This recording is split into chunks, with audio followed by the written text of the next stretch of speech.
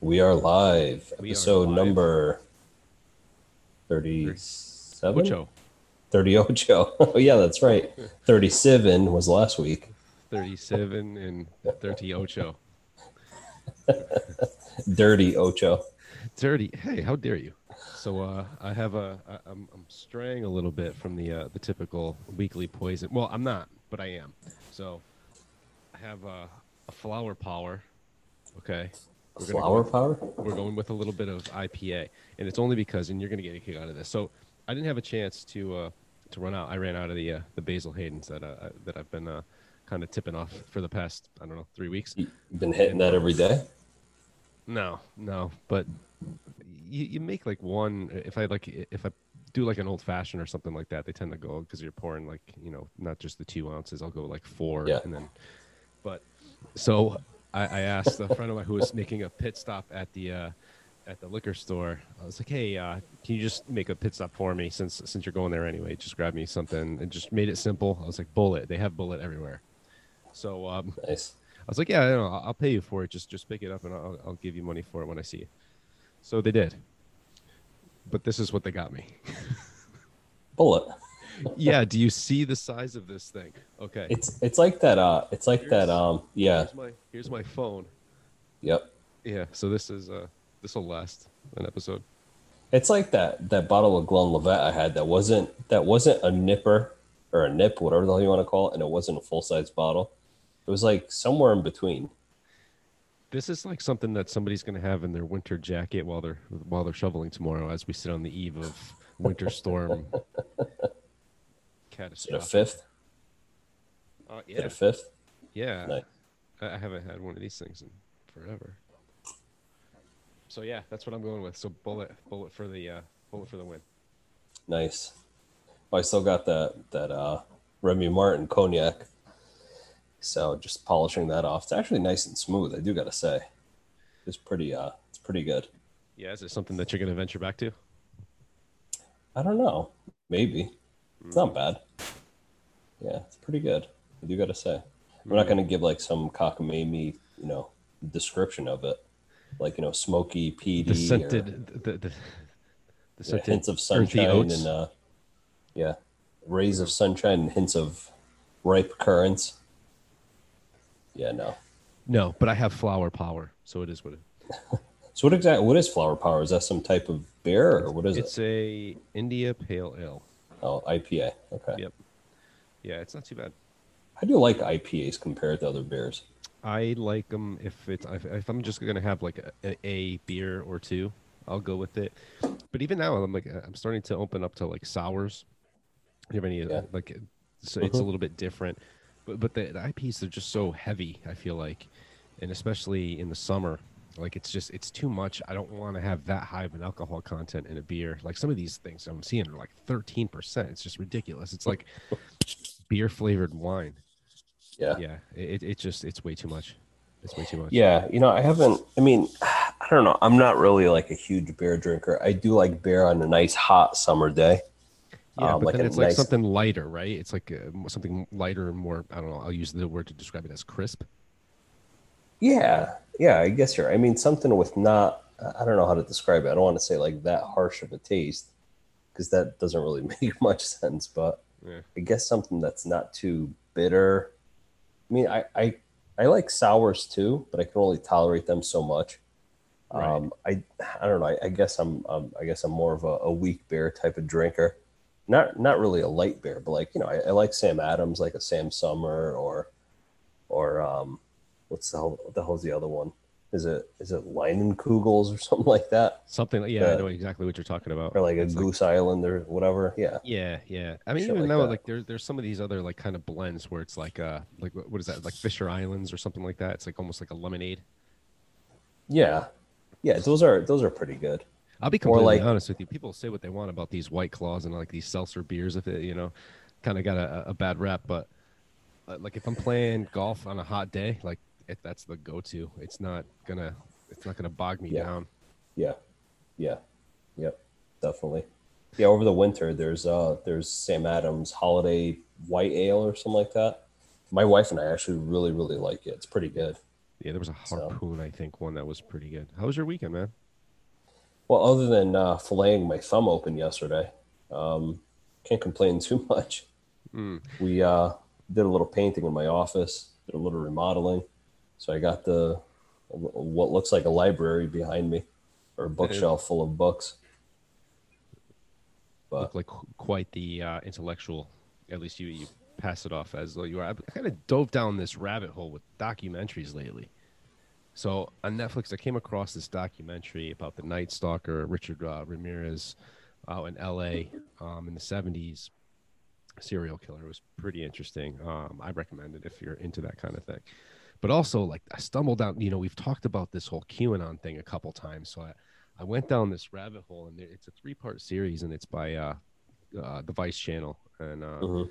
the third episode, the third installment, I haven't seen yet. But it's crazy. Like some of these, and granted, it's done by Vice, and they're typically, it's typically more left leaning, if you will. And I don't know if it's like they wanted to, paint this like it's this crazy far. I mean, it is very very far right, but some of the ideas that they come up with, it's really mind blowing. I mean, basically this whole thing started on a platform called 4chan, so it's like Can you almost like explain what that is? what I've been 4chan. hearing a lot about that. Yeah, I just thought Okay, it's kind of like a foreign concept to me. so 4chan was basically an online platform where people could kind of speak. It almost looked like a chat room. Okay. So I want to use the description like Reddit, but Reddit kind of has like a bunch of different headlines and different topics that you could click on and Okay. kind of go into. This was just like, like open forum similar to that, and it was uncensored. There was no moderation. It says So I actually, free speech. free free speech. So because of that, it became like this whole like format where people could post, as with free speech would go at pretty much anything that they wanted. So are you Mike Tyson? You getting knocked out over there? The bell's ringing. So Jesus, go away. you're very popular. So Apparently. basically, what was happening was this person that identified as I'm getting ahead of myself. So you were interested in what 4chan was. So 4chan Yeah. was like this, basically a speech platform, if you will. It Open sends forum. because open forum, and, Yeah. and I think since this whole thing kind of came about, and these things that have kind of developed from that platform, there became 8chan, and then there was another one that was like 8kun, 8 like KOUN or something like that. 8kun, I believe it was called. So it's spiraled off, and in these documentaries, they talk about it. Um, there's the guy that had 8chan, and this other guy basically kind of took it over, if you will. So basically, on this whole QAnon thing, it was a person that identified themselves as Q. So they were saying that this was the code name for whoever was the highest ranking or the highest clearance for the Department of Energy, and they were dropping what were called crumbs. So basically, hints Mm. as to whatever this plot was or whatever. And so these were referred to as crumbs, and then the baker would basically put all these hints together and come up with some kind of idea of what was going on behind the scenes. So a lot of these theories, they involve like uh, human trafficking. Pedophilia is like a big topic with them. Like everybody seems to be a pedophile to them. I mean, Tom Hanks was a pedophile. Mother Teresa ran a sex trafficking operation. I mean, It's it's crazy. interesting. So I remember early on there was a reference I made to Pizzagate. Pizzagate is something that came from this, and I don't know if you remember what it was, but it was basically a pizza place in a local, not local to here, but just like your local pizza place. Local to me, not like a Little Caesars or Yeah, Domino's, yeah. something like a chain. And the story was that it was linked to Hillary Clinton, who had a pedophilia ring that was running through this pizza place. So this guy grasped onto the idea and went into this pizza place with a rifle and just started mowing people down. So somebody that was completely unrelated to any kind of, any kind of sex trafficking or anything like that got killed because of a story that was spread on one of these platforms. I mean, that's just one example, but it goes on to say like this whole idea, like one of the themes that in quotes that they like to use is like the storm is coming and get ready for the storm. Yeah. And so they grasped onto Trump because there was an interview that he did early on, and he was with a lot of the high ranking officials in the military. And I don't know if you remember this, but he's like, you know what this looks like? It looks like the calm before the storm, right? I don't know if you remember that. Yeah. But so they took that and applied that to their whole theory that the storm is coming. Do you follow? So they thought that he was signaling that the storm that they've been talking about. Now, everybody kind of caught on to this whole Q thing later on, not to realize that they're referencing something that he said far before this person who identifies as Q dropped their first post. So they're completely unrelated. So it's almost like they're telling a story after the fact and just putting their own twist on it. It's crazy.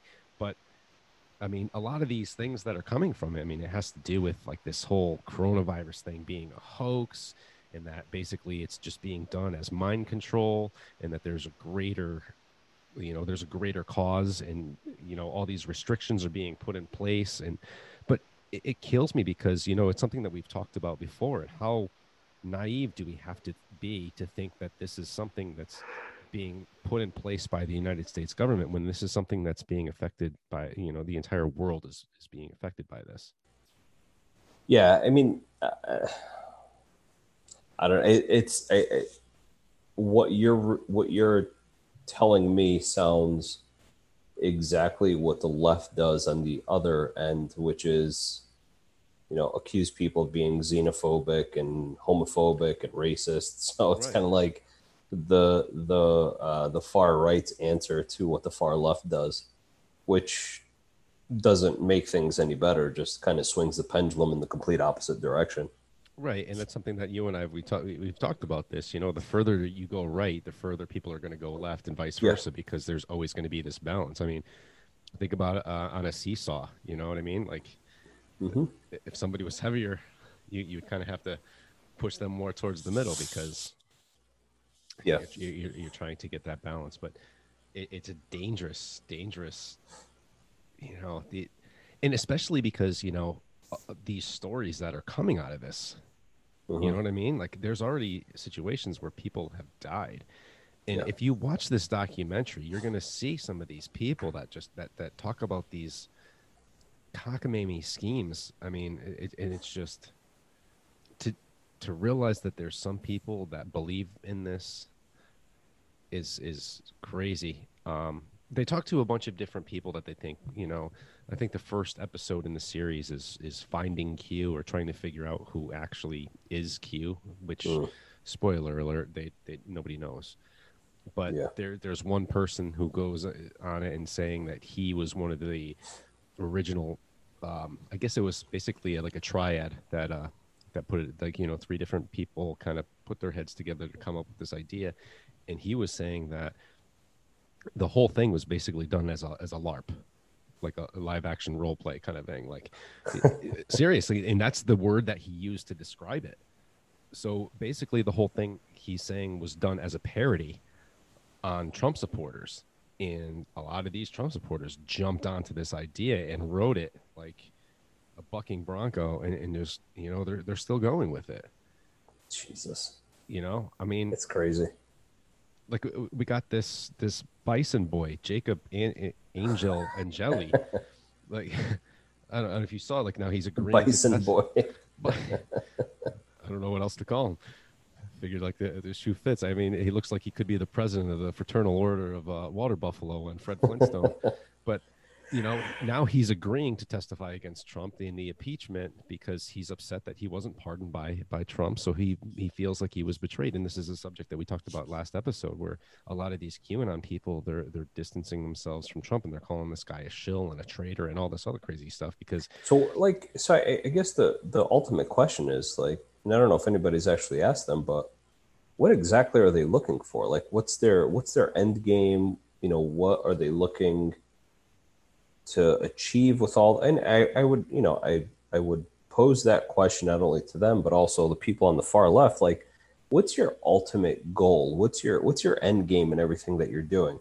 Obviously, I don't want to think that these people are putting in all this effort for it to just fizzle out, which it just probably will, no matter on what side of the political spectrum that they're on. But what's their end game? Like, what are they looking to achieve with all this? I don't know if they necessarily have an end game, but I think the idea is that the basically the stop the steal mantra really caught on with these guys. So as far as they're concerned, they're the entire election was a fraud. Eventually, and I keep seeing from people that really believe in this movement, I keep seeing, be patient. You're going to see the results. Trump is going to be the 19th president. And I'm like, what are you talking about? Trump was already number 45. How are we going to go back to 19? Yeah, But the like the United States Republic, I guess, what? which I mean, I got to brush up on my history because I'm not really that familiar with it. I'm sure if anybody listening to this that understands what it is just like, you idiot, you know? Um, but I don't get it. But, you know, people that really latched onto this movement, they truly believe that at some point the veil is going to be lifted and then people are going to discover that Donald Trump is still president of the United States. But I mean, Jesus, why? We talked about this last time. Why would anybody want to go back to that? I think this guy's Yeah, perfectly happy playing golf every day yeah, on Mar-a-Lago. Like, I think yeah. he's done. And this whole thing, like, there's another slogan that they're shouting now. It's the best is yet to come. Like, dude, it's It just a is. tagline. Like, And I yeah, don't know if they've actually been paying attention to the past few weeks, but I would well, highly doubt that there's any better coming than what's actually come. no, it's because they're saying that this whole thing is going to be overturned and it's going to be discovered that this was a fraudulent. Like, they're holding on to this whole thing that the election is going to be overturned. And like after the fact, I mean, Trump's already conceded. He's already got a tea time for tomorrow. Yeah, He's good, man. Like yeah. he's Just stop. basically the best is yet to come is going to be like a tagline for the next season post presidency of The Apprentice. Like, Yeah, he's it's a good idea. his political aspirations are over. I mean, I know there's a lot of talk about him creating a third party, um, Yeah. which I don't know, man. It's pretty interesting. I don't know if you saw this earlier today. I guess Mike Pence is forming. He filed something. It's uh it's a new political committee. It is a 501c for It's a organization. nonprofit. Is that what it is? Yeah, I Um, think nonprofits usually are 501c.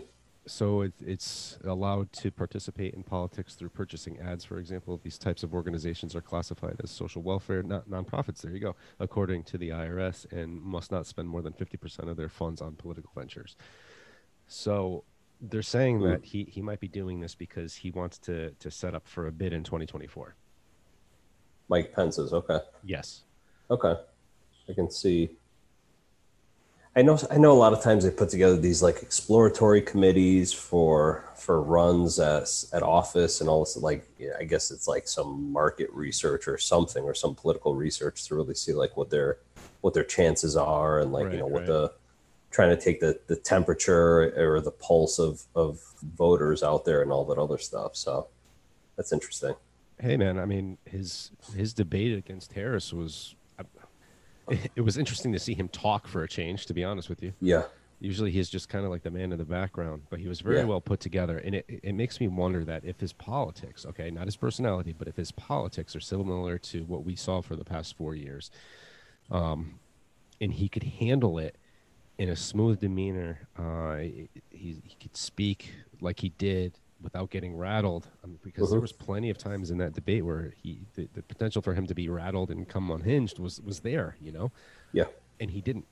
He was unflinching, and I Yep. think if he handles himself with the kind of politics that he just was vice president for, he's might have a good chance.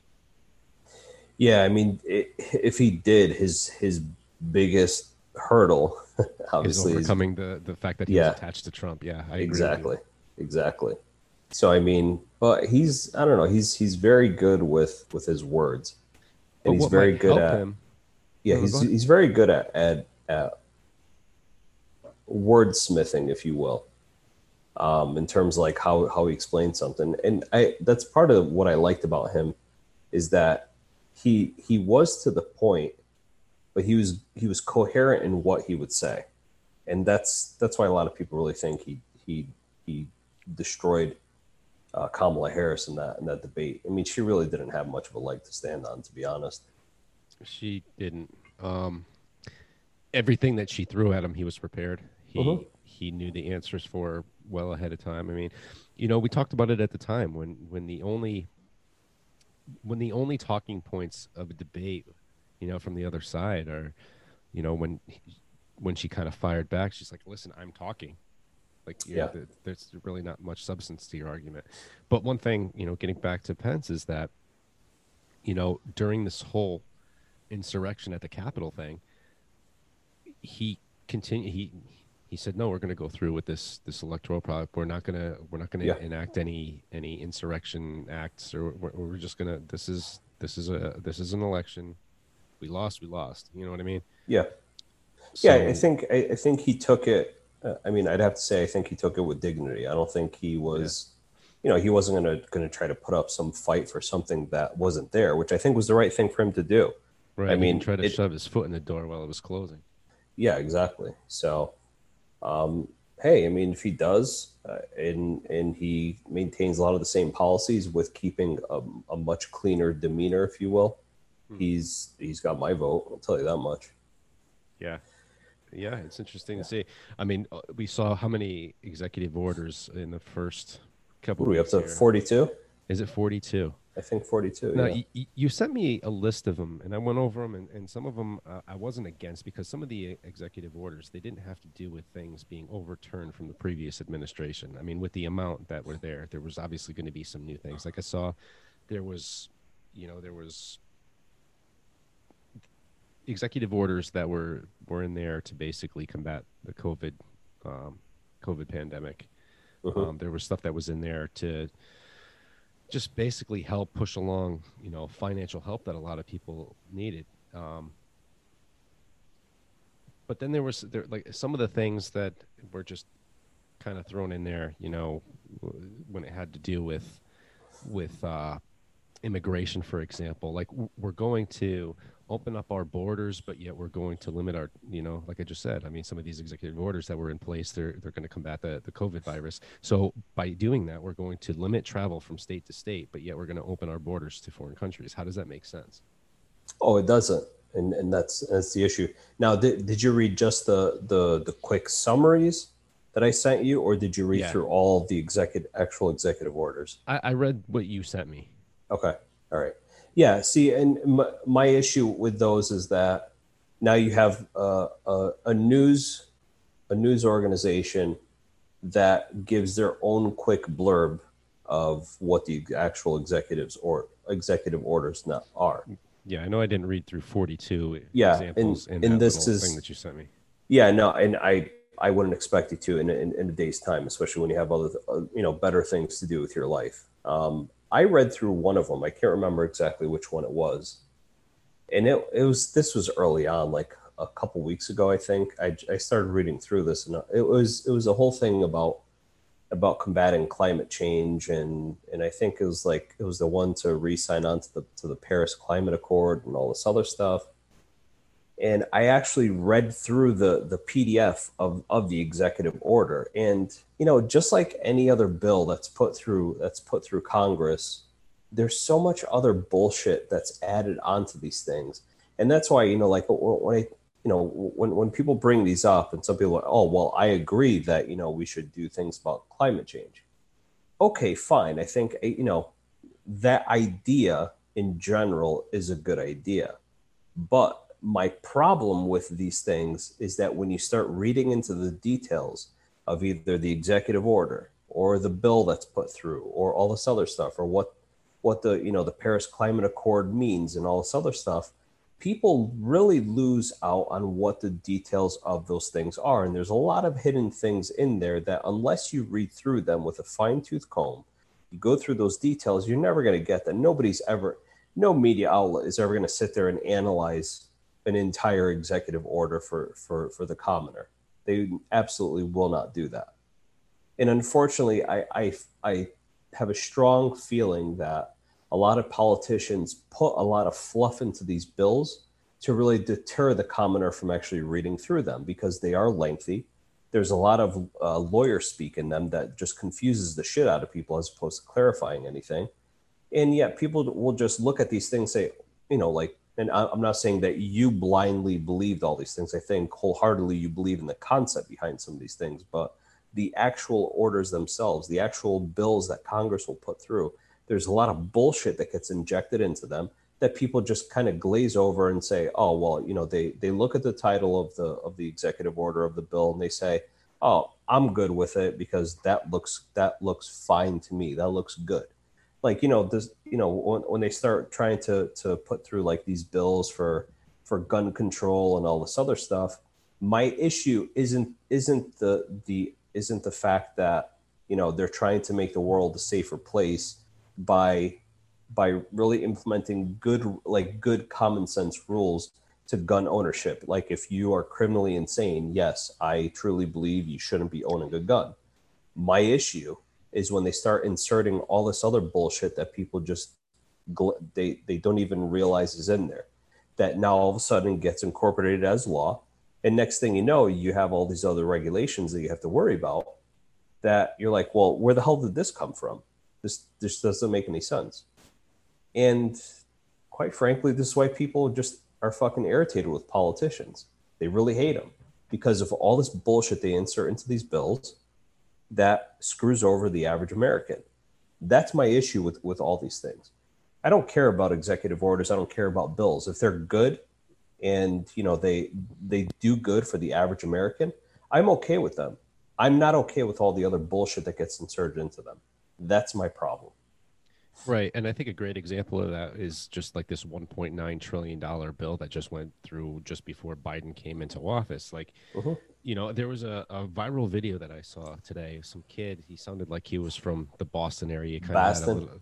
Kind of had a little bit of a Southie accent. I don't know. Did you see it? It was like a TikTok video or something. It's actually really good. It was really good. Talking about how, if we have all this money to send to all these other countries, like, are we that well off? How come it's taking so long? And people that have lost everything during the lockdown and this pandemic, they still don't have the financial support to get back on their own feet. I agree. It was kind of funny because a friend of mine, they retweeted it, and it just like his own bit was like, yeah, what he said. Yeah. But I don't want to hijack the rest of this episode, but I've been doing a lot of thinking over the past couple days, and that common sense that comes from that dude just saying, basically, like, kind of like speaking out to the politicians saying, you all are a lot smarter than I am, so please explain this to me. Yeah. So he simplifies everything and puts everything in very simplistic terms with, of course, the Southie Boston accent. I like at the end, he's like, hey, big guy, can you explain it to me? Yeah. Yeah, big guy. Exactly. But so what he explained in that video, okay, what happened on January 6th at the Capitol, and what's been happening over the past week with stocks. Okay. Yeah, we'll get into that. We will. I don't know if you want to use this as a segue. If you want to hold off on it, we could go over a couple other things. Fine by me. But I've been doing a lot of thinking over the past couple days. I think the average everyday American, and again, doesn't matter what end of the political spectrum you're on. I'm talking about the average everyday American has to get up and go to work every single day to make a living for themselves, somebody who has school loans, somebody who has a car payment, somebody who has a mortgage, somebody who doesn't have 3 or 4 mansions, somebody who can't, doesn't have offshore bank accounts. I'm talking about your average everyday American, okay, has finally woken up, or at least beginning to wake up and beginning to say, we are stronger than the elitists that are running this country. Okay. Because people are starting to really start ask those good questions. People are really starting to fight back. Now, going back to January 6th, you may not agree with it. I certainly don't agree with what happened. I think there are much better ways of going about, challenging politicians for why things are going on. There's a much, much better way to do what they did. But why did that happen? Because people are sick and tired of politicians just doing shit, that flagrantly doing things that the American people don't like when it affects your life. You have these 42 executive orders that went through this past month. Many people have lost their jobs already in a month's time. Okay. The average everyday American is sick and tired of this bullshit. Okay. You have hedge fund managers that are shorting stocks. Okay. I don't know if the average listener knows what that means. I'm not pro in this by any stretch of the imagination. But basically what they are doing is, the reason why they call them hedge funds is that they are hedging bets against companies that they believe are going to do bad financially. So they think their stock is going to go down. So in essence, they're basically betting that that's going to happen. And when they do that, they actually artificially drive the stock lower. So people start panicking and they start selling whatever stock they have to that. And in the end of them doing that, they actually make a lot of money. Now, what can screw these hedge funds over is if they short a stock the way they did. They do these short squeezes, as what you've probably been hearing in the financial news over the past week, yet the stock starts going up. So now, and that can go up infinitely. There's no ceiling to it. So they can lose their shirts. And I think what's finally happened is that the average person who actually understands what's going on has gotten finally sick and fucking tired of these financial maggots, okay? These parasites that prey on the average everyday investor, and these companies that may not be doing financially that well to drive these businesses and these people out of business into bankruptcy, okay? So the average everyday American has said, you know what? I'm done with this bullshit. Now we're going to fuck you over. And that's exactly what happened this past week. And I couldn't be happier with it, to be quite honest.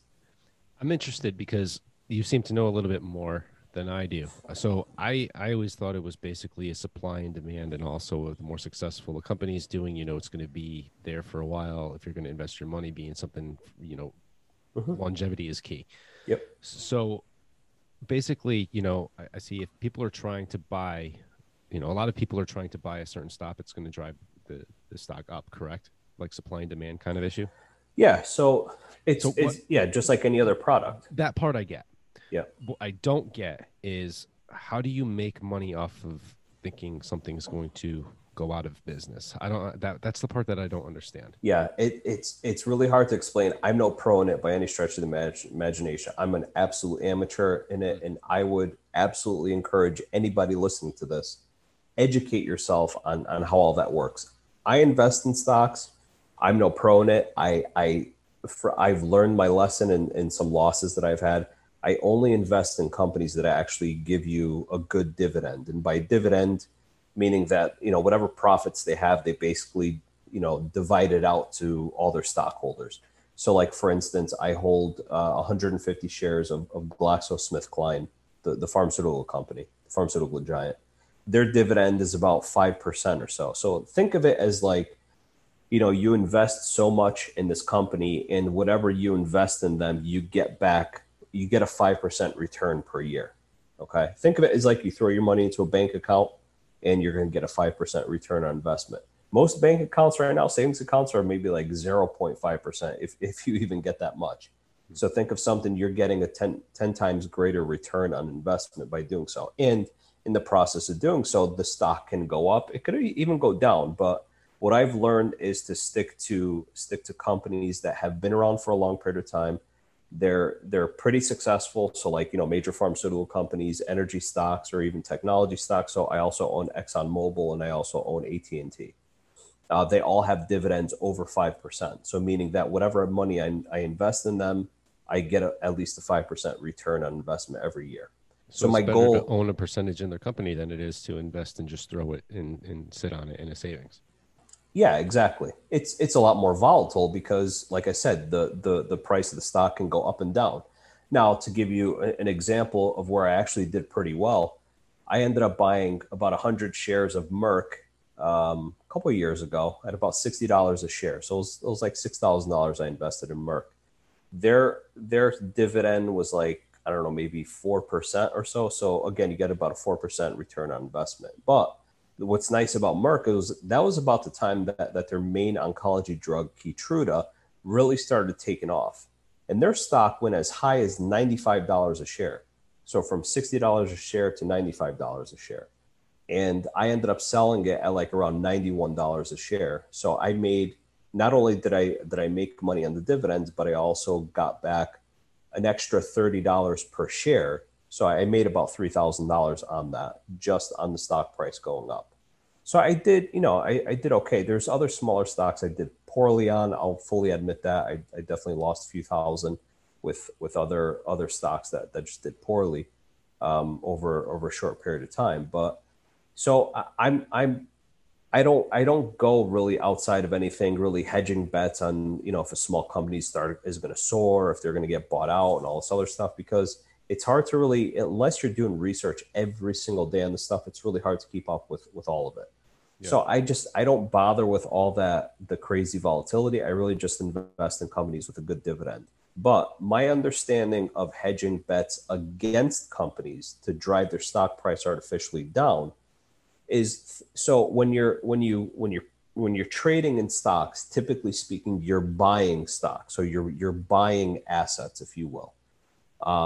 And as more people buy that stock, that will drive the price of the stock up because, again, just like you're saying, supply and demand. So if there's a higher demand for it, you can charge more for it because you have a lower supply. Now, at the same time, if people start selling the stock more than people are buying, now your supply is higher and your demand is lower. So that will drop the price of the stock. Okay. So I kind of learned this when I was in high school. We were going through some of these finance classes. What these hedge funds do, and again, I encourage people to really do their own research on how it actually works. But my understanding of it is basically that they see that they're hedging a bet against a company. They think the stock of that company is going to come down. So instead of buying stock, it's almost like they sell something that they don't have. Okay. And then as the price of that stock drops, eventually they have to buy it. So within like a certain contract time, within 6 months or so, they have to buy the stock. Okay.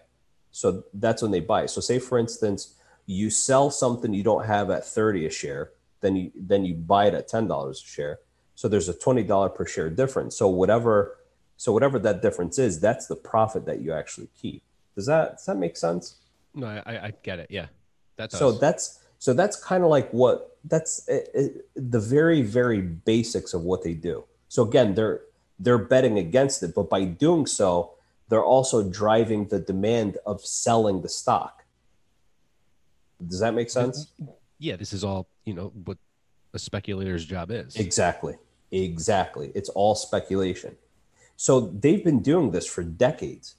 They've been almost artificially manipulating stocks for their own benefit. Right. And So that's the then, thing. It's been going on for so long. exactly. And So this is the then, first so time it's kind of come into light. yeah, because, and this is what I'm saying. Like, I think 2021, I know it's very young in the year, but I think 2021 is starting to shape up to be the year of the average everyday American really rebelling against the elitists in this country. Okay. This is my perception of the way the year is starting to unfold. So Yes. what happened this past week is that, there was speculation that because GameStop, which is this company that, sells video games and all these other things for your average gamer, like PlayStations, Xboxes, whatever. So Have you ever they been in just, one? yeah, yeah, multiple times. There's one like by my I never see anybody there, Yeah, it's, I mean, like, you know, which with a is why lot, this was such a good target to do this with. exactly, exactly. So it's just another retail store is basically all it is. I mean, Mhm. it's not like it offers you like a service. It's basically you buy games, you buy game systems, maybe you can buy like memberships for like Xboxes or PlayStations, whatever. And Right. I'm no But like, gamer or anything, but I'm not either. But what it seems like to me is kind of the same premise as when we were kids. There was Funko Land. yep, It's like a pawn shop for video games. pretty much. Yeah. I mean, they Yeah. have new Yeah. systems and everything there too. But Yeah, exactly. So what happened this past week is that speculators were saying GameStop isn't doing well financially, so we're hedging bets against this. We're going to drive the price down further than what it actually is. So I guess a bunch of people on Reddit really caught wind of this and said, you know what, fuck it, let's try to fuck with them as best we possibly could. it's our So what turn. they did, yeah. So you had thousands upon thousands of your average everyday investors started buying shares of GameStop. So now they're driving demand. Okay, they're the demand for the stock now is exceeding the supply because you have hedge fund managers that are trying to quote unquote sell it. But you have a lot more people that are buying more outstanding shares than are actually out there. So what happens? Now you drive the price of the stock up. And what happens to those hedge fund managers that are thinking that the stock is actually going to drop? Now they're fucked because again they sold at say like $30 a share, but now they're obligated to buy it within a certain contract time. Say it goes to $90 a share or something like that. Now you're losing like 300% of what you invested in this. So now You know, now this you actually makes literally, sense. I see what you were. Now I see yeah, where if you're speculating the price to go down, I yep, get that now, they've because you're literally basically lost. saying that you're betting like, okay, my investors, they bought in to whatever into my hedge Yep, fund when I was at $5, and I was expecting it to go down to $3, so I was going to make $2 off of this when I sold yes, it. But instead now, while they're waiting for this to go down, now all of a sudden it skyrockets. They're obligated now; they have to buy the stock, and their time is up. Now it's yeah, time to buy it, and I have no other choice. I waited it for to go down, and instead it went up. And yeah. now I see how they lost billions. Yeah, they've literally lost tens of billions of dollars this past week because the average everyday American has finally said enough is enough, fuck off. Now it's our Yeah, turn to run this. and nothing's That's stopping exactly what anything happened. from And happening what's again. come of all this? Yeah. But the thing that's pissed a lot of people off is that now you have like all these online trading companies like Robinhood or like some of these other companies that I have Robinhood. stop trading because do you? Yeah, I've never actually dealt with it. I have an E Trade account, but I've never done anything with Robinhood. yeah, I've got it. I mean, so I could kind of play around. I've made some money on it. But the whole idea behind, I mean, what is the story of Robinhood? Right? Yeah, He robbed take from from the the rich rich and give and to the gave to the poor. poor.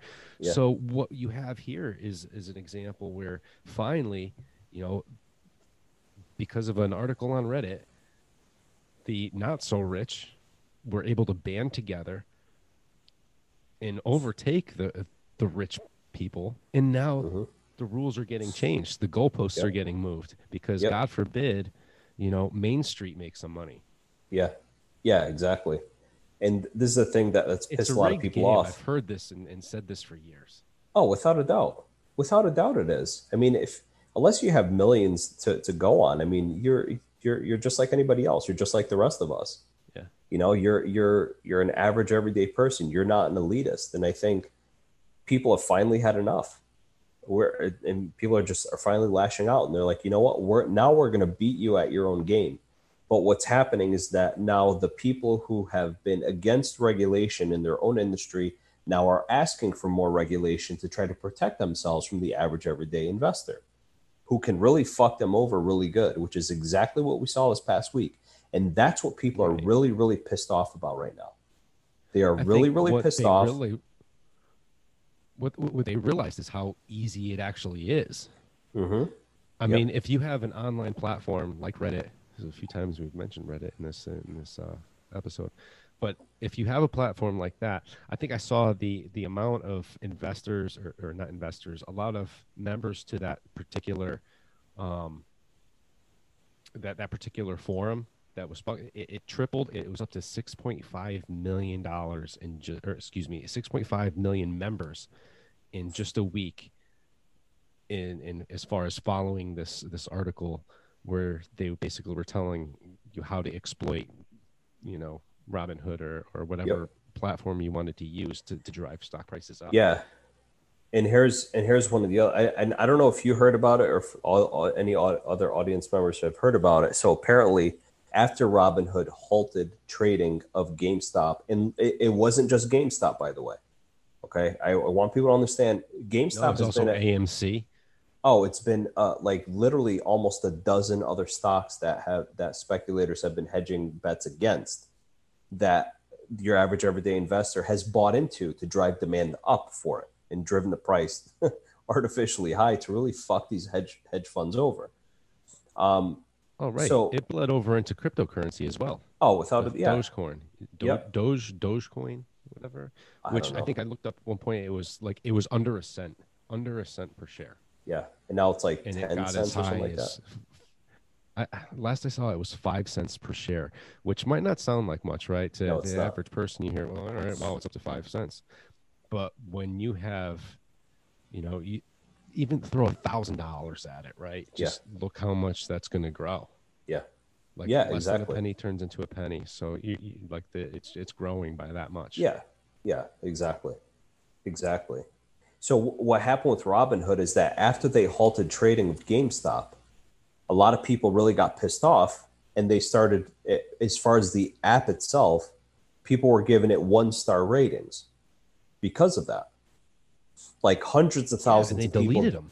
Yes, and then Google had the audacity to go in to delete all those 1-star ratings, which is really Yeah, I think they bullshit. deleted over 100,000. Yeah, exactly. And this is So they're in why. cahoots together, huh? Oh, all the I want people to really understand. Okay, if you're not part of the elite class, if you're not a celebrity, if you're not a politician, if you're not one of these tech gurus with one of these big tech companies, if you're not one of these elitist hedge fund managers or work for one of them, okay, you are a commoner. You are just like the rest of us. You're an average everyday person. If you're one of them, then you're on the complete opposite side of the train tracks. Okay. But like I said, 2021 is panning so far, and I could be wrong. I mean, we still got another 11 months to go in this year, but right now it's really shaping up to be the year of the average everyday person starting to rebel against the elitists that run this country. That's my perception of exactly what's going on. I think people are finally fucking fed up with having to deal with this bullshit from these people.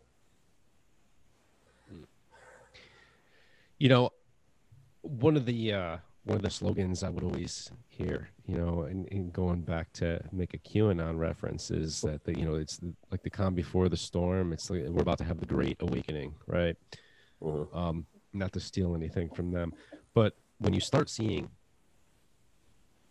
examples such as this, where basically their weaknesses were exposed through just a Yep. platform on social media, that like a social media platform that anybody could access. You don't even have to be a member. Like Facebook, you have to create an account and go through all those steps. Reddit, you could just log on to. Yeah. So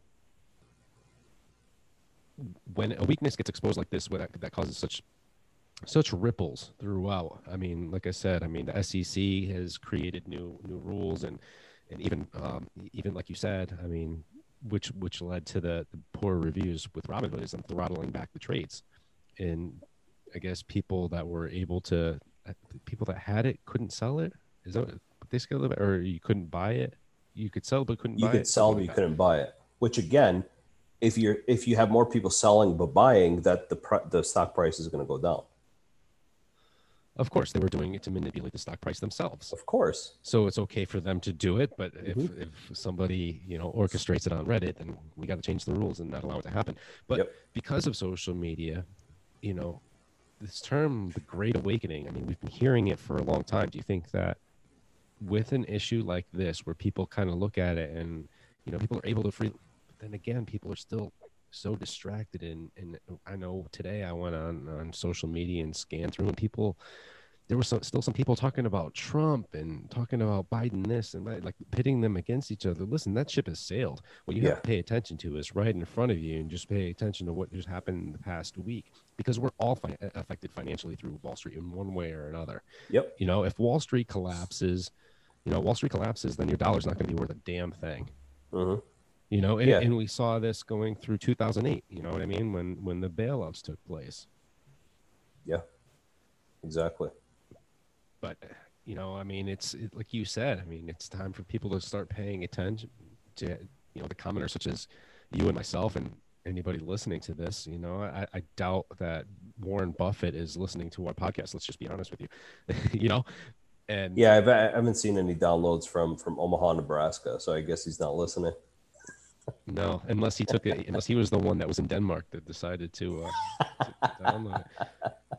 But yeah, these are the people that aren't affected by any of the shit that we really go through. You know what I mean? Like, and this is where I've been saying for actually, both you and I have been saying for a number of episodes, it's we need to stop fighting amongst ourselves. Okay. We need to stop, we need to put our political differences aside. And as a society, as the commoners of this country, we need to come we need to finally have our epiphany where we could finally say to ourselves, we are the ones that have the power in this country, not these self-perceived elitists, not these rich people, not these celebrities, not these politicians, not these other people who run society. Okay. They don't have the power. We have the power. This past week was an absolute prime example. It can't be any more classical than that, where the commoner has had, or David has, figuratively speaking, slayed Goliath once again. Okay. And David can slay Goliath constantly, over and over and over again, as long as David, which is us, the commoners, realize we have the power to do so. Okay. So my message to the average everyday American is put your fucking political differences aside. We need to band together as a society all together and say, we've had enough of these elitists. We've had enough of these politicians. We've had enough of celebrities preaching to what we should do when they do the complete opposite. Okay. We need to say, we run this country, not them. Stop thinking you have no power, because you do. And when all of us put all of our power together, we run the shit, not them. Okay. So stop with this bantering back and forth on Facebook about this. And Trump's not going to get in office. Get over it. Okay. Stop. Just stop with that bullshit. Okay. Biden's there. You may not like it. I certainly don't like it, but it is what it is. So what do? We beat these assholes at the ballot box. That's what we do. Okay. Stop thinking that, Trump's going to come riding in on a white horse. It's not going to happen. Just stop. Get over it. Okay. Stop bantering back and forth with your liberal friends, who are another group that just need to stop with their own bullshit. Okay. We need to be one united voice altogether. Like I said, this past week is a prime example of us being able to do that. So just you really need to take a step back and really need to understand, like I said, we have the power here, not them. The problem is, you mentioned at the ballot boxes where change starts to happen, but the problem is that some of these politicians, when they get into office, they don't go off of whatever their local district is that they're there to represent. They go off their own agenda. You know what I mean? It's something that we talked about before. I mean, to use AOC as an example, when Amazon wanted to build a headquarters in her district in New York, she shot it down. She said that, she went on this whole idea that, that there's going to be tax breaks given to them and it's not fair. But, talk to the people that live there. I mean, there's people that don't have jobs. I remember after this whole thing happened, where finally Amazon caved. They're like, okay, we won't build there. I remember that there was a news segment, and there was an individual that was walking down the street, and the news stopped him to ask him what he thought, and he gave a piece of his mind. He's like, "Look at that! It looks like a war zone over there. It's a decaying building. It needs to be torn down. You could replace that with 25,000 jobs. Why wouldn't you do that? Yep. Because these people get this misconception like, okay, the corporation is going to be given a tax break and it's unfair to the people that live there. Okay, fine. But what you don't realize is that those 25,000 jobs that are going to be brought in, there's still a payroll tax, okay? So maybe maybe you're not getting a tax, the tax from the actual company itself, which I get it, you know what I mean? You can throw your hand, but now there's nothing. Now you still have a decrepit building that's falling apart with no jobs.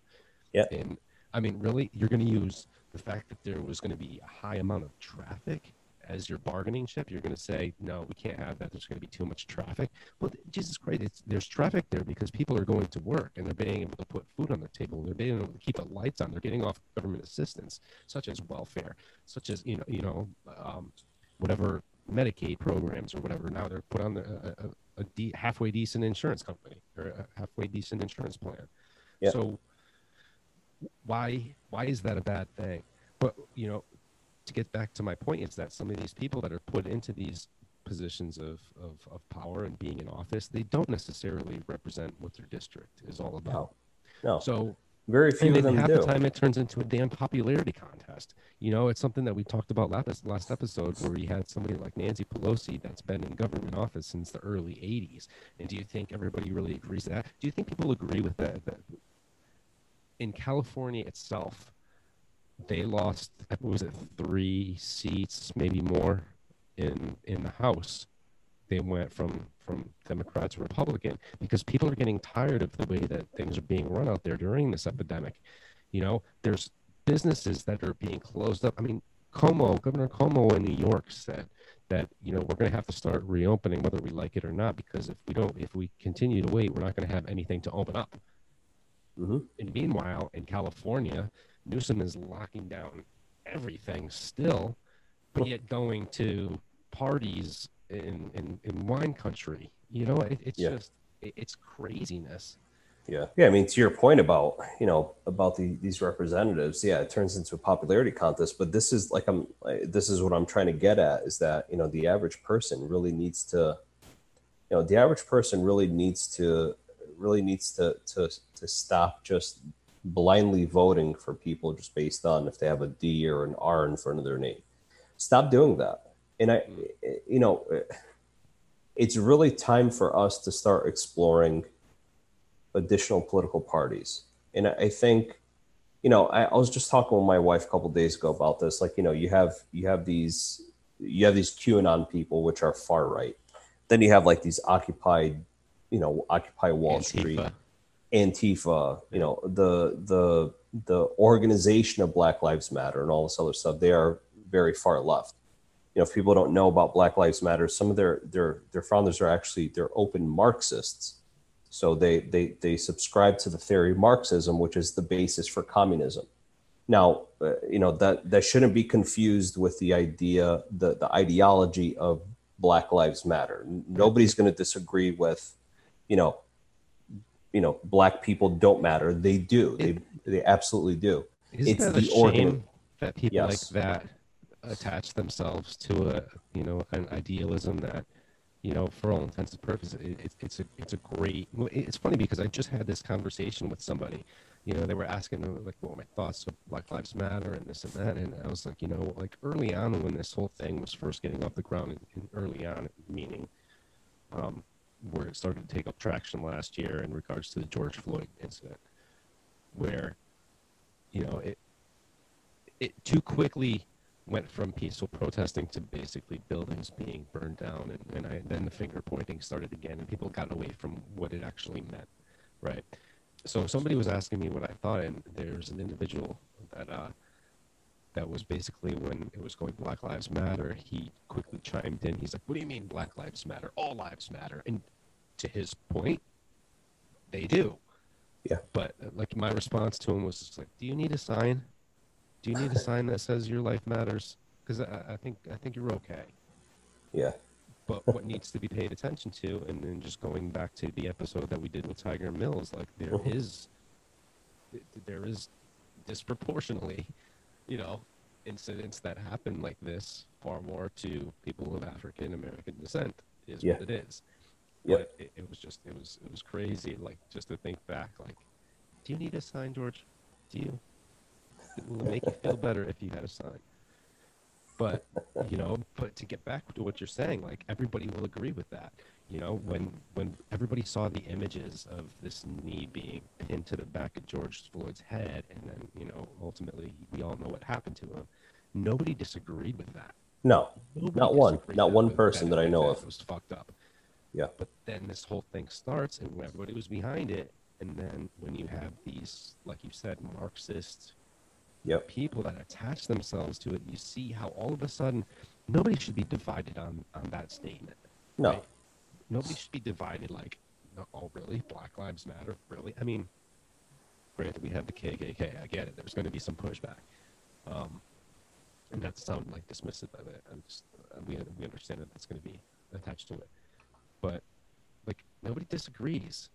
But then Yeah. when you inject this far left idealism, in reference to Marxism and all this other, like, then the whole message gets lost. It's really a shame.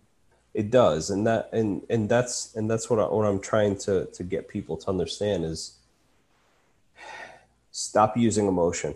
Just stop with your emotions. Stop with that. That's completely illogical. We are in very, very interesting times compared to what it has been in the past. And I think it's where the populace is all over the world has really become self-aware of what's going on.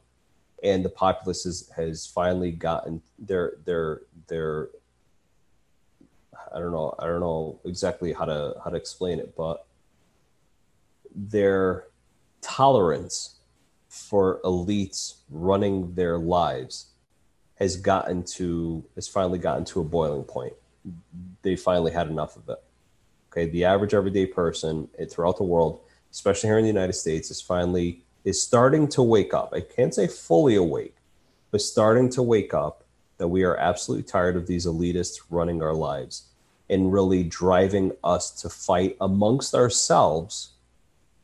So we are distracted while these elitists, these politicians, celebrities, whatever, keep taking more from us. Okay, they keep pitting us against each other with these ideologies and all this other bullshit. So then they're free to do whatever they want because they know, okay, they know the force that's going to bring them back to reality is the average everyday person like us. There's significantly more of us than there are of them. They know that. So what do? They make us fight against each other. They make us they keep us distracted while they do their own thing and they make themselves richer and they accumulate more power over time. So again, like I said before, we need to stop with this bullshit, this bantering back and forth that, these different ideologies. Stop with the far right and the far left. Because all we're doing is that keeps perpetuating this fight amongst ourselves forever. Again, while these elitists who say they're on our side or on the other side they're all playing for the same team for themselves. Right. They're They really enriching are. themselves and they're accumulating power. Yeah. So we need to stop.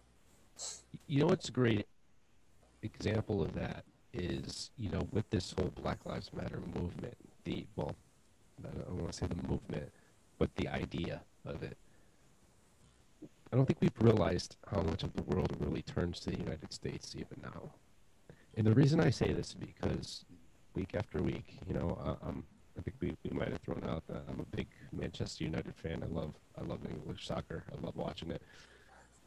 But one thing that I noticed before every game is everybody, players, coaches, refs even, they take a knee before the game starts. Then the whistle blows, they start playing.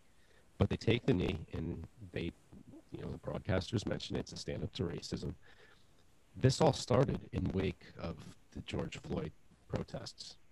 Hmm. This didn't happen because of an issue. I mean, obviously there's issues there too, and they were able to relate to it. But if it wasn't for this incident that happened in the United States that sent ripple effects throughout England, throughout Europe itself, because I think this has happened from time to time in the German league and the French league, whatever, just in regards to taking the knee. And I think after seeing this, what was the big controversy in the NFL? Everybody was taking a knee during the anthem, right? Yep. I feel like this would have been like, okay, you know what? Let's make a compromise. Let's all get on the same page. But this was never introduced as far as the NFL goes. There was never, hey, we're going to stand for the national anthem.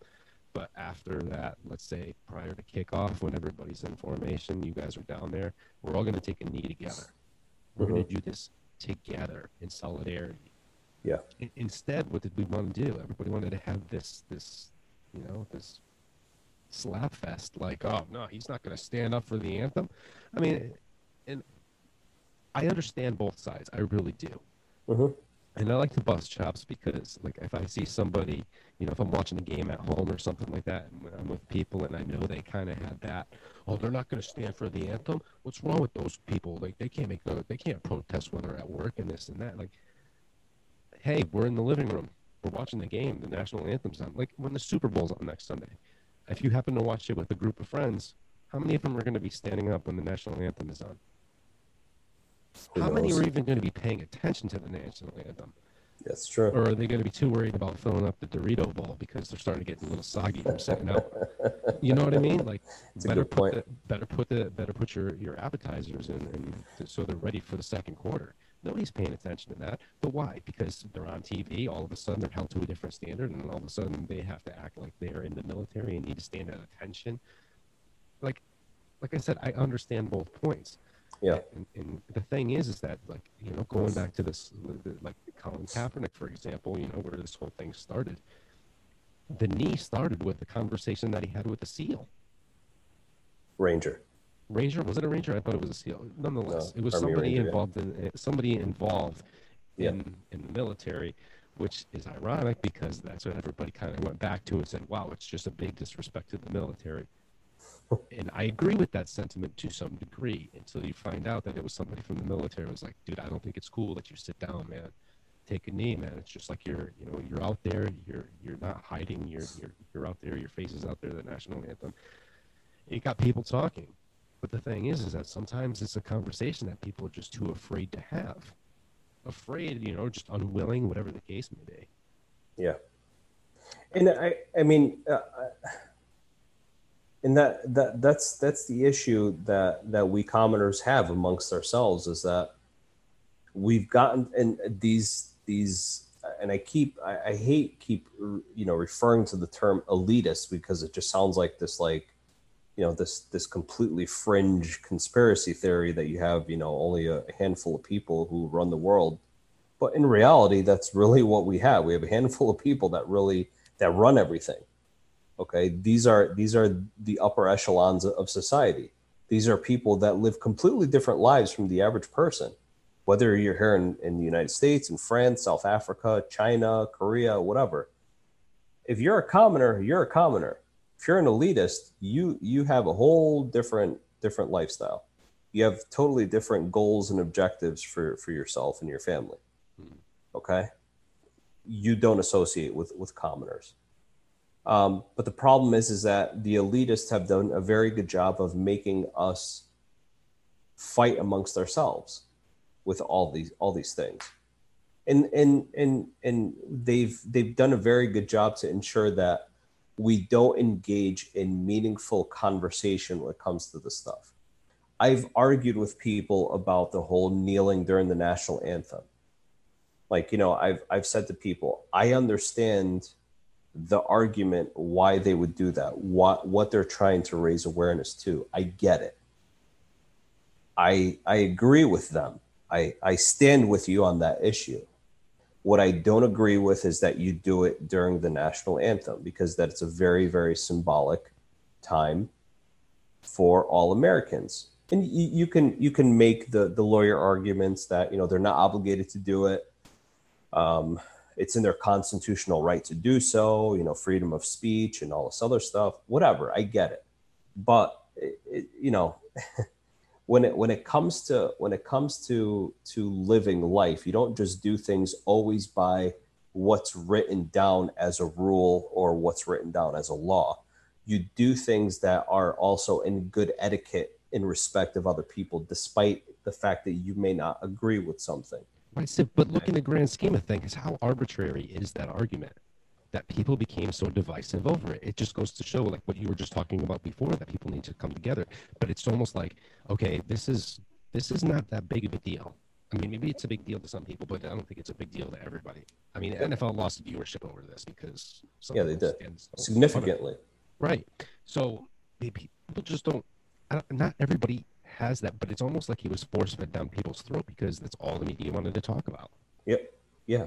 And this is what I'm talking about. Like, the media is part of the elitist class where they've drilled this into our heads so much that if they didn't piss you off, they did their damnedest to do so, to push you to one side of the issue or another. Not to really say, let's have a meaningful conversation of what this means and what can we do to come together as a country to ensure that we respect everybody on both sides of the issue. They haven't. Why? Because again, they want us fighting amongst ourselves. That's the exact reason why. They have no desire to remedy things, to help be the remedy for certain things. No. They want to keep driving a wedge between us. Why? So then we are distracted with all the other nefarious things that they want to do for themselves. That's the exact reason why.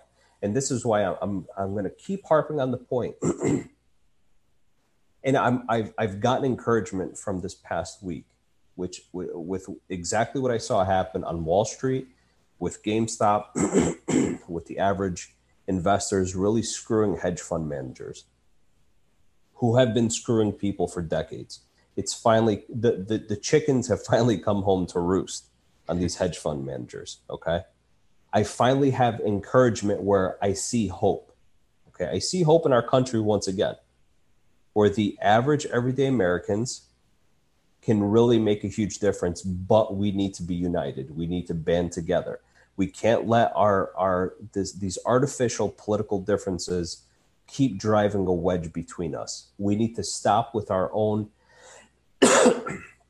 our own ideologies, and we need to really open up and talk with other people who we don't agree with. We have to. Because if we don't, we are going to come back to what happened in 2021, which was a horrific year. And everybody wants to forget that. 2020, yeah. But if we don't band together, we're going to keep reliving 2020, and it's only going to get worse over time. Right, but the problem is that, so often, even when you take a glance in your news feed and social media, like there's people that, you try to play an objective point of view from when they're obviously blaring, and nobody, they don't want to hear it. In fact, it's this tribal mentality where there's other people that might be following the post that were involved in making comments before. They kind of jump in like hyenas attacking a wounded buffalo, just because this gang mentality, if you will, where, all right, they have an argument. Oh, they're not defending. It's all right. I got this. Yeah, I'm gonna chime in. Like there was something I posted something. Just a friend of mine had something about like the news feeding this COVID hoax or whatever, and I was just like, you don't really think this is a hoax, do you? And he's like, no. I was like, all right, thank God.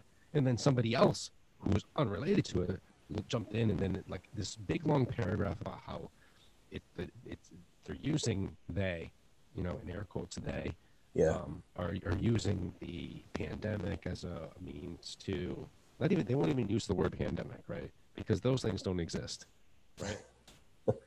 There's never as if they've never happened in human history. Never happened in human history. Like there's no way that these things could possibly ever happen. So COVID came out, and it's just a way to manipulate people and force them to comply and do things. And like, listen, man, if the government's going to try to get you to comply with anything, and it's going to be that far, like I always see these references, like, oh, the German regime of the 40s didn't just start out, by committing genocide and all this other crazy shit. Like, it's always like, yeah, they started out small, right? They were doing this and this and that. Like, do you really think, like, okay, the government is trying to get us to comply, so they're just having us wear masks for a little while? Like, that's where they're going to start. They're going to start by saying, but these are the same people that are like, oh, this facial recognition technology has gone too far. So they want you to cover your face. Like, how does that even, like, how does one thing fit with the other? You're preaching two different narratives. It just doesn't make sense to me. And that's the problem that I think people don't really understand. I mean, I don't know. In the whole thing with, like, this is my issue with people with, how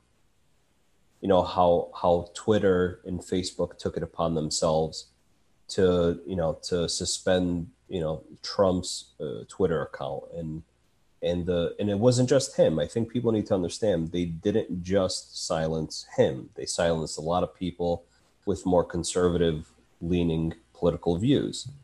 So if you're more liberal leaning, you would probably agree with that.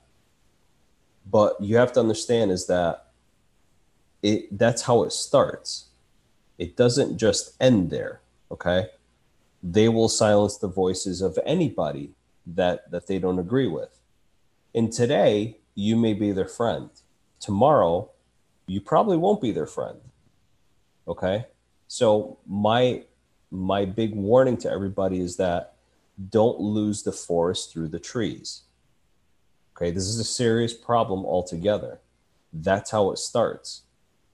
So if you don't recognize that as being a problem, then you are part of the problem. You really need to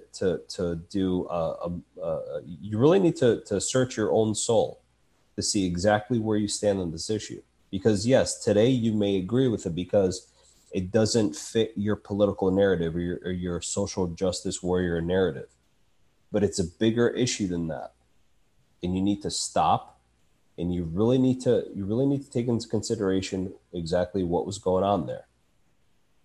I don't agree with it altogether. I don't agree with liberal voices being silenced at all. I may disagree with them wholeheartedly because I think some of them are batshit crazy, but I don't want them silenced at that point.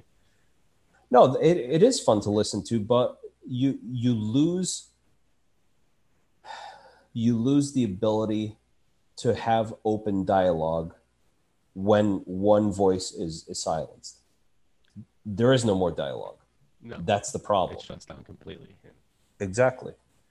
But that's exactly what these and again, I keep using the word elite because I sound like a conspiracy theorist, but that's a generic word you could use right. for all these people. But I could expand on that. I mean, just before you were making this example about how you hope 2021 is this year where we kind of band together, and you could take a look back, and even just before the inauguration, right? So we'll use last week as an example of the common folk taking over the stock market and being able to exploit it and showing, hey, this is what these people have been doing for years. Now we're doing it and they're changing the rules, right? Mm-hmm. But we want to back it up even before that. And we're talking about how Twitter took away the Twitter account of the sitting president of the United States of America. Okay, these are two examples where you're just showing where these big tech firms, they came in and they move the goalposts, like I say all the time. They change the rules to fit their constituents. Mm-hmm. Because if Main Street gets a voice or Main Street makes some money, then their elite status just isn't high in stature anymore. If you will. Exactly. You know what I mean? Exactly. So basically, my point is that we're seeing how controlled we actually are. Yep. That's why I said before. I'm encouraged once again to see that people are finally waking up. Okay. I hope it continues in that direction. And I'm not suggesting that, the country ends in violence or any of this other stuff. It's like, no, it's like you finally need to realize that, although you think you're playing for a certain team, okay, you're a bench player on that team. They have no intentions of putting you out in the game. You are just there as supporting staff for the people who actually who play in that game. Right. That's all you are. You're a pawn and all that. Okay, you're part of the practice squad. That's all you are. So stop thinking that, one day, put me in, coach, is going to happen, because it's not. As long as you're not part of that crowd, you ain't going anywhere. So stop thinking that your team is going to support you, because it's not. The only team that's going to support you is everybody else that's like you every single day when you got to go to work to make do for yourself and your own family. So stop thinking that your political party, your elitists that you follow are your friends, because they're not. Okay, your neighbors are, your friends are, your family.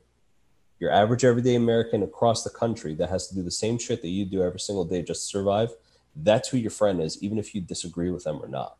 They may be completely different from you. Get over that and just say, we need to unite ourselves as a country once again. But getting there, you know what I mean? Because like We I have to said, get there. We really do. because even when there's something to unite over, there's still these squabbles. You know, It is. It's stupid. Ironically enough, I just happened to start reading about this past week about World War II in Italy. Obviously, that's where my family is from. And I started reading about how a lot of you know a lot of the Italian population started rebelling against the fascist regime of Benito Mussolini, and they just wanted no part of it anymore. They really didn't. So they banded together, and you had people from like all. And I was reading about it. It's like people from all different political ideologies. You had socialists, you had communists, you had liberals, you had libertarians, you had I guess what you would consider to be more conservatives. They literally all banded together to fight back against the fascist regime.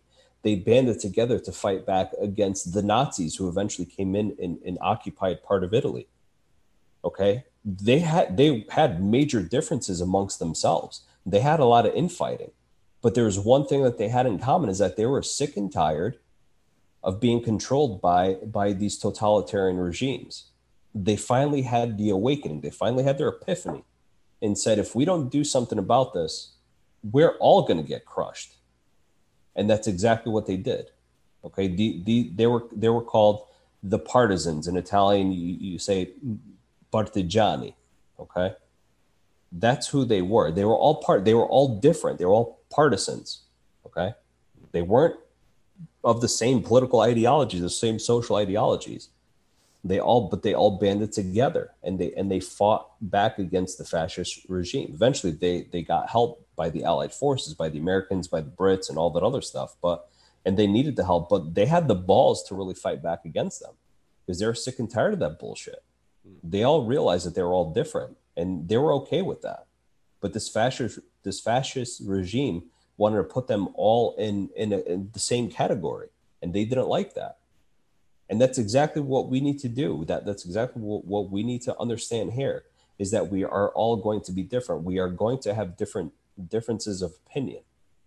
But at the end of the day, if we keep fighting against ourselves, all these elitists are just going to keep controlling us, whether we like it or not. right. Hopefully, it doesn't get that far. But as time goes on, it's just almost like we're getting nudged a little further and further along the way. It's interesting. I had this conversation with somebody earlier today, and they're like, actually history background. They're saying like, you know, the idea of communism on paper, it looks great. Oh yeah, It looks absolutely. great. And maybe because it's, on paper, it looks so beautiful, is why a lot of scholars kind of trend that way without like the common sense and really being in the trenches, so to speak. You know what I Well, mean? yeah, Like and that's and on a that day to day realizing that your accomplishments will just Uh-huh. get ripped from you and given to somebody else Yeah. in that kind of setting. Yeah, that's why your scholars and your academics, of course, they're going to side with something like socialism or communism because they don't live in the real world like everybody else. They live in an ideal world of teaching people about the real world, which is totally ironic. Just doesn't Those who make any can sense do, those who whatsoever. can't teach. Yeah, exactly, exactly. All right, moving on, Yeah, because there's other stuff to talk about here. yeah. Sorry to hijack the episode. No, it's quite all right. These are things I had highlighted here to talk about anyway. So curious, man. I gotta ask you, okay? Yeah. Being the fact that you're the infectious disease specialist, and I'm not, Hmm. what makes something more contagious? The reason I'm asking is because as this whole COVID thing goes on and on and on, obviously it's something that we talked about early on, you know, in that it's just like any virus, as it gets passed around, it ends up mutating, correct? Hmm. So what is it that makes like some of these new strains that they're finding, what makes them more contagious? Like how is it? Like, is it more absorbent through your skin? Like how is that? I mean, there's an infinite number of reasons as to why a pathogen could be more contagious versus you know than what's typically known Are there about more it. Or spikes on the protein no, it's so that are if you're talking specifically about the coronavirus, about yeah, this, COVID-19, so these new variants that they found, so especially the UK variant, and I think the South African variant as South well. African I'm hearing a lot about. Yeah, so Listeners have been apparently asking. the spike protein can interact with our own cells much more efficiently, if you will. Okay. So it's that real process of how the pathogen interacts with our own cells and how quickly it could get incorporated and all that other stuff. So that's kind of like what makes it more contagious, but it's not a one size fits all philosophy, if you will. There's many factors that can really determine how contagious a pathogen is. So is it like it doesn't require as large of a viral load to start to interact with your own system? Not necessarily. I mean, the viral load is important. So the viral load has been implicated more so in severity of disease. So how sick you get. So it's the viral load or the number of viral particles that you're exposed to. That's what's known as the viral load, if you will. Um, that's directly proportional to how sick people have been getting. So, interestingly enough, that you bring this up, I was just talking to one of my friends this past weekend, who's a physician, and I asked him, I said, how are things going with COVID right now? He said, the hospitals are packed with COVID patients. He said, but people aren't as sick now as they were back in March or April when this thing first broke out here in the United States.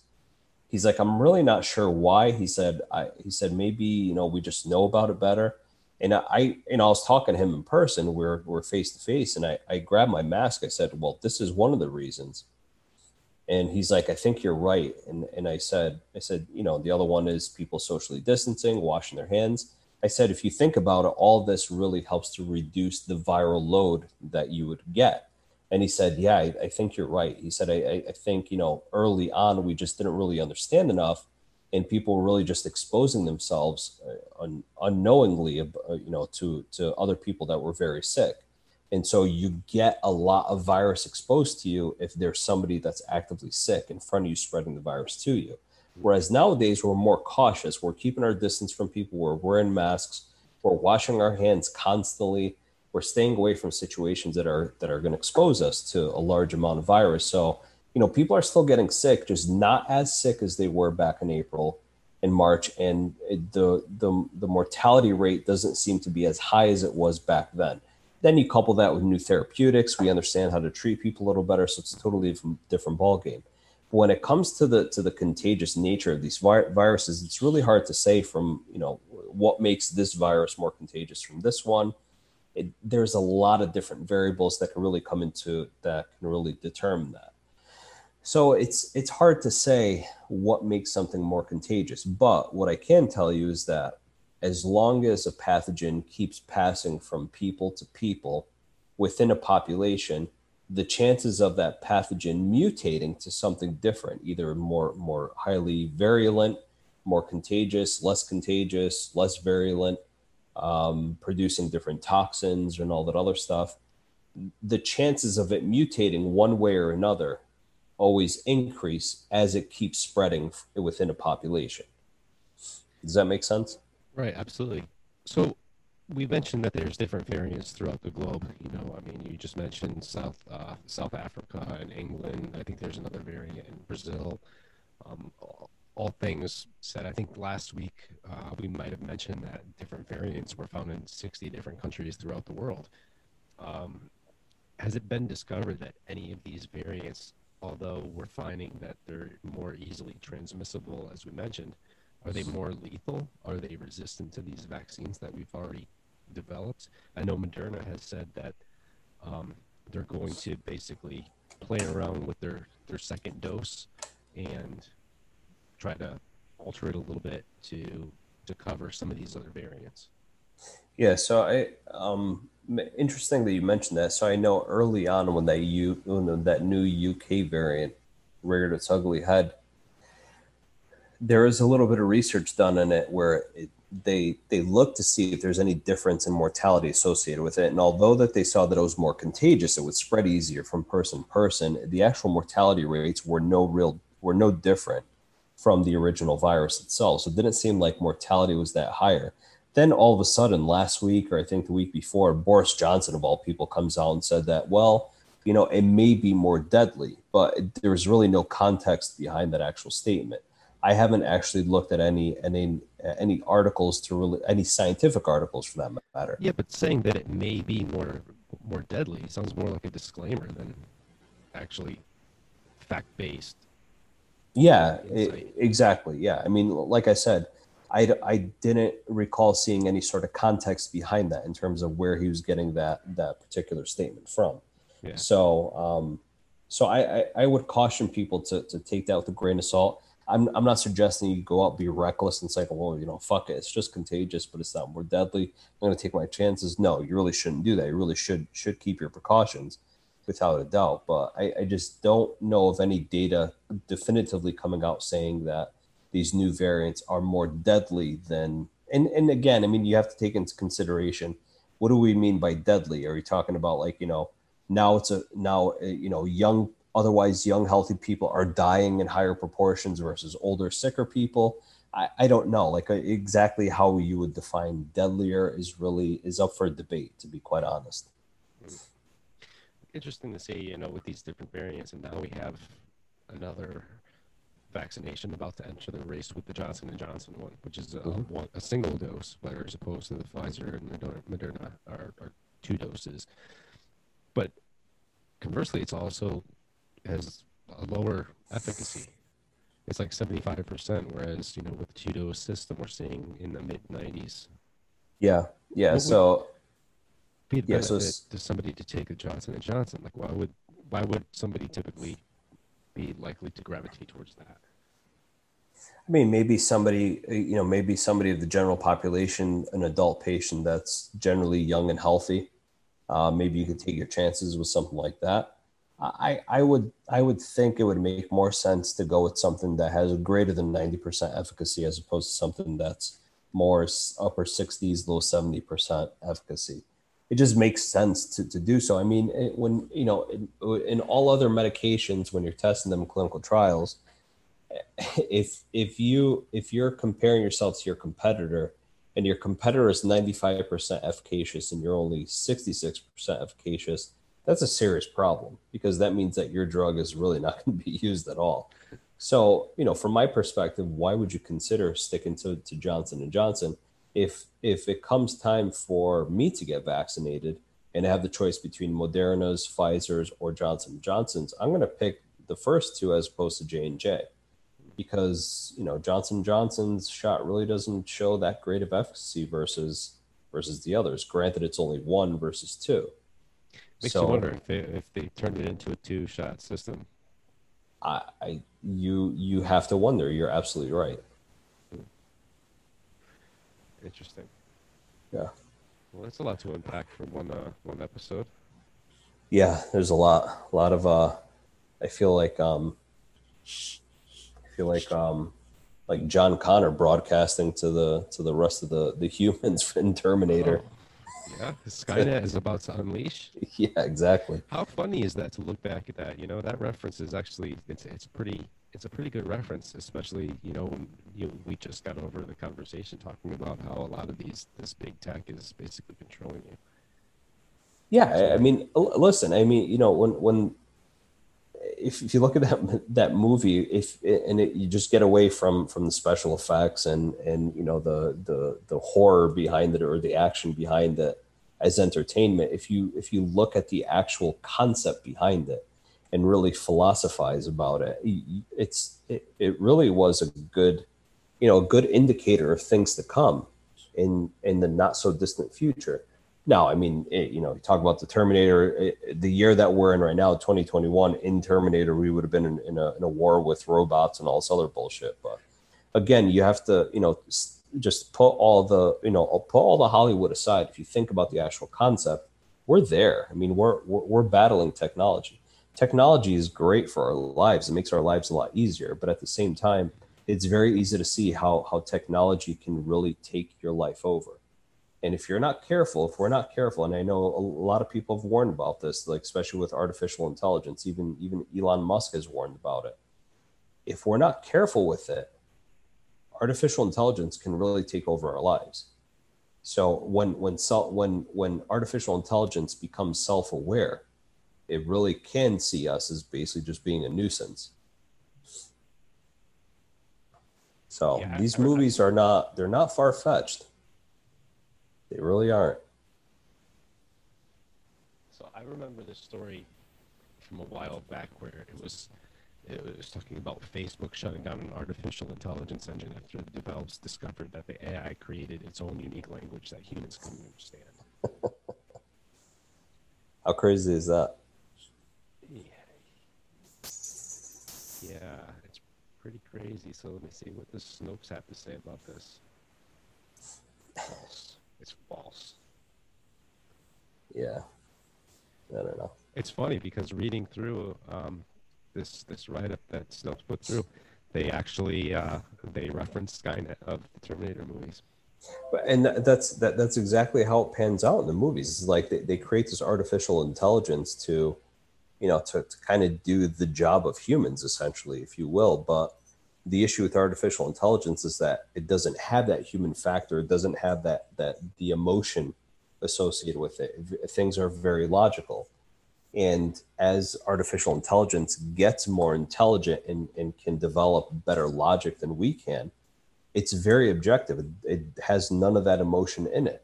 Right. So that's exactly the whole concept behind Skynet in the Terminator, is that it becomes what it's perceived to be cold-blooded because it just starts eliminating human beings because it realized that all human beings have the potential in them to be evil.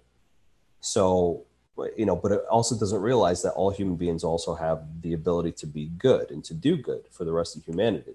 So it's very, very calculated and just sees a human being as being a threat and just tries to eliminate them all without really deciphering between different human beings. Right. And especially you mentioned Terminator, but also a good reference point is 1984, and who would have really had that idea? Orson Welles, he had the foresight to see something like this. However, it's just 36 years later than he originally thought he would see it. Yeah, yeah. Very also another very, very interesting book, and how it's all really coming to fruition now.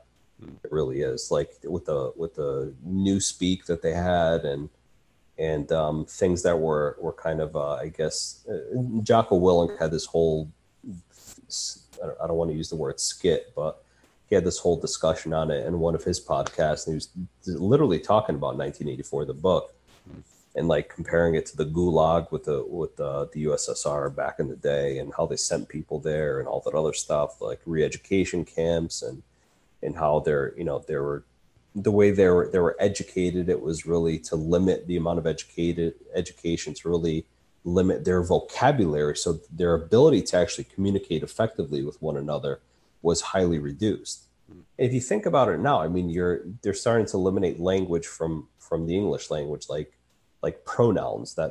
That's one of the biggest things. Even in So Congress, there's certain words that you're not allowed to say anymore.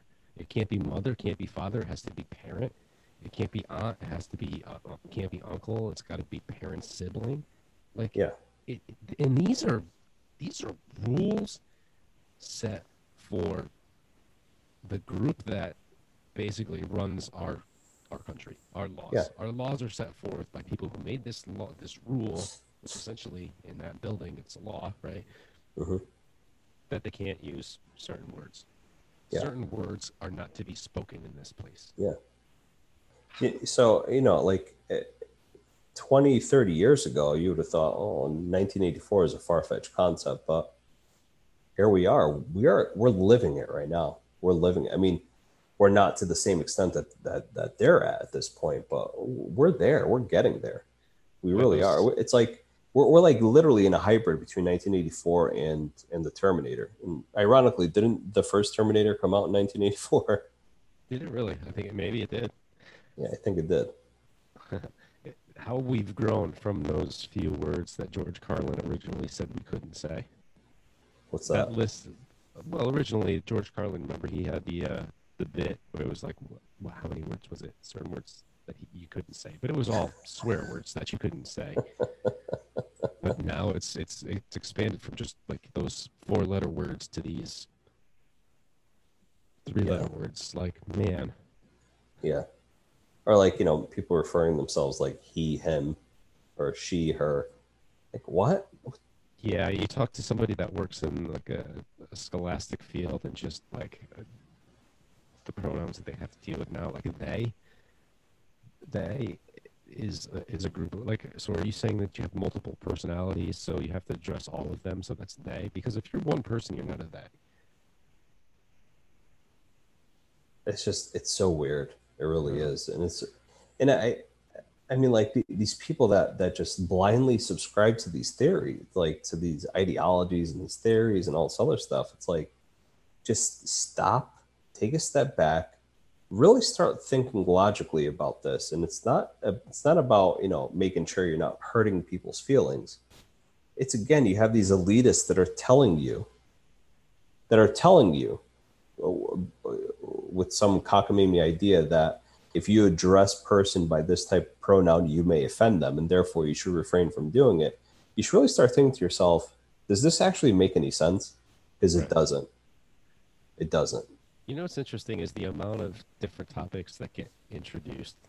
So, for example, I have a person that I knew in high school. They never really said anything on social media. Facebook, they were pretty quiet. A couple pictures of their family here and there. Last week we talked about this order where the trans woman, I guess. I So don't. I don't men know were going anymore, to to be be honest. so men were going to be allowed into women's races, if you will, Yeah. scholastic Yeah. sports. Yep. Okay. She usually, quiet, has started. I've been seeing more posts from her in regards to this. She's super religious. Like, I remember in high school, there was like a talent show and she did something, and it was in regards to religion. I can't really remember it, but the point that I'm making is that you have some people that are typically quiet, even they're being forced to the keyboards because there's going to be something that they disagree with now. And it's something that a lot of people disagree with because there's going to be people that are, looking at scholarships, and they're going to lose those scholarships because, these girls are racing guys. Yeah. I don't know. And I think it's kind of hilarious that we have somebody who's basically working at what is their position Oh, in the God. Biden's health administrator. Oh, the assistant secretary of Health and Human Services. Is that what? Yeah, but Yeah. it's a trans, right? Yeah. Or is it a girl No, or it's a a it's guy? a it's a dude dressing like a chick. Rachel That's Levine. telling you to trust the science. Yeah. Exactly. So where's that? But see, and this is the hypocrisy of all of it. It's like they're telling you trust the science, but I think it's pretty clear to understand that there's only two genders of people. There's men and there's women. Biologically, it makes absolute sense. You get men and women, you put them together, they reproduce sexually, and they produce offspring. If you have a man that wants to dress like a woman that tries to reproduce with another man, it's not going to happen. Biologically, it just doesn't work. My So, thing is, I don't even care about that. I really don't even care about that. There's a great clip that you could find on YouTube involving Jordan Peterson, mhm, where he's confronted by somebody of the trans community, and they're telling him what he's supposed to be saying, and he's going off and saying like you shouldn't be telling people what they can or cannot say.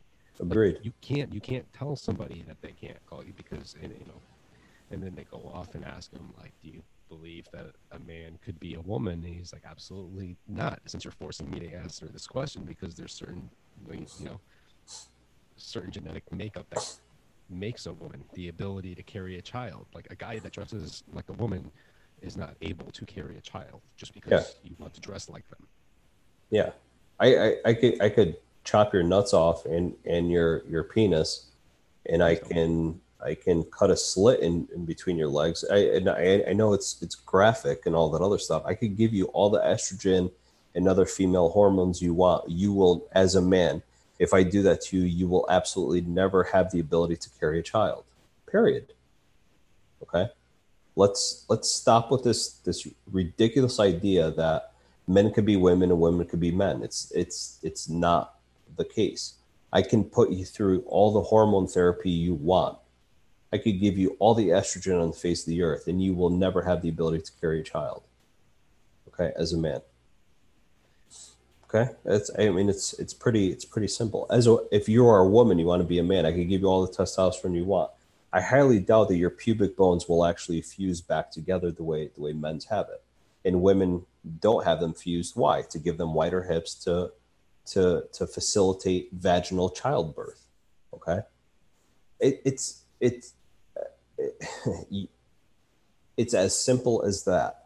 Okay, and so let's stop with this idea that men could be women and women could be men. We can't. Okay.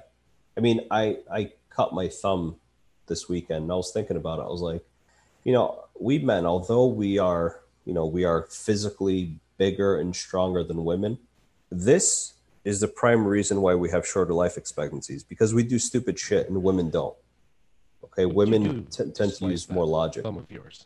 So we were caulking like our crown molding and like some trim that we have on the baseboards, like around the walls and all this other stuff. So I had a brand new razor to cut the tip off of a tubing of caulking.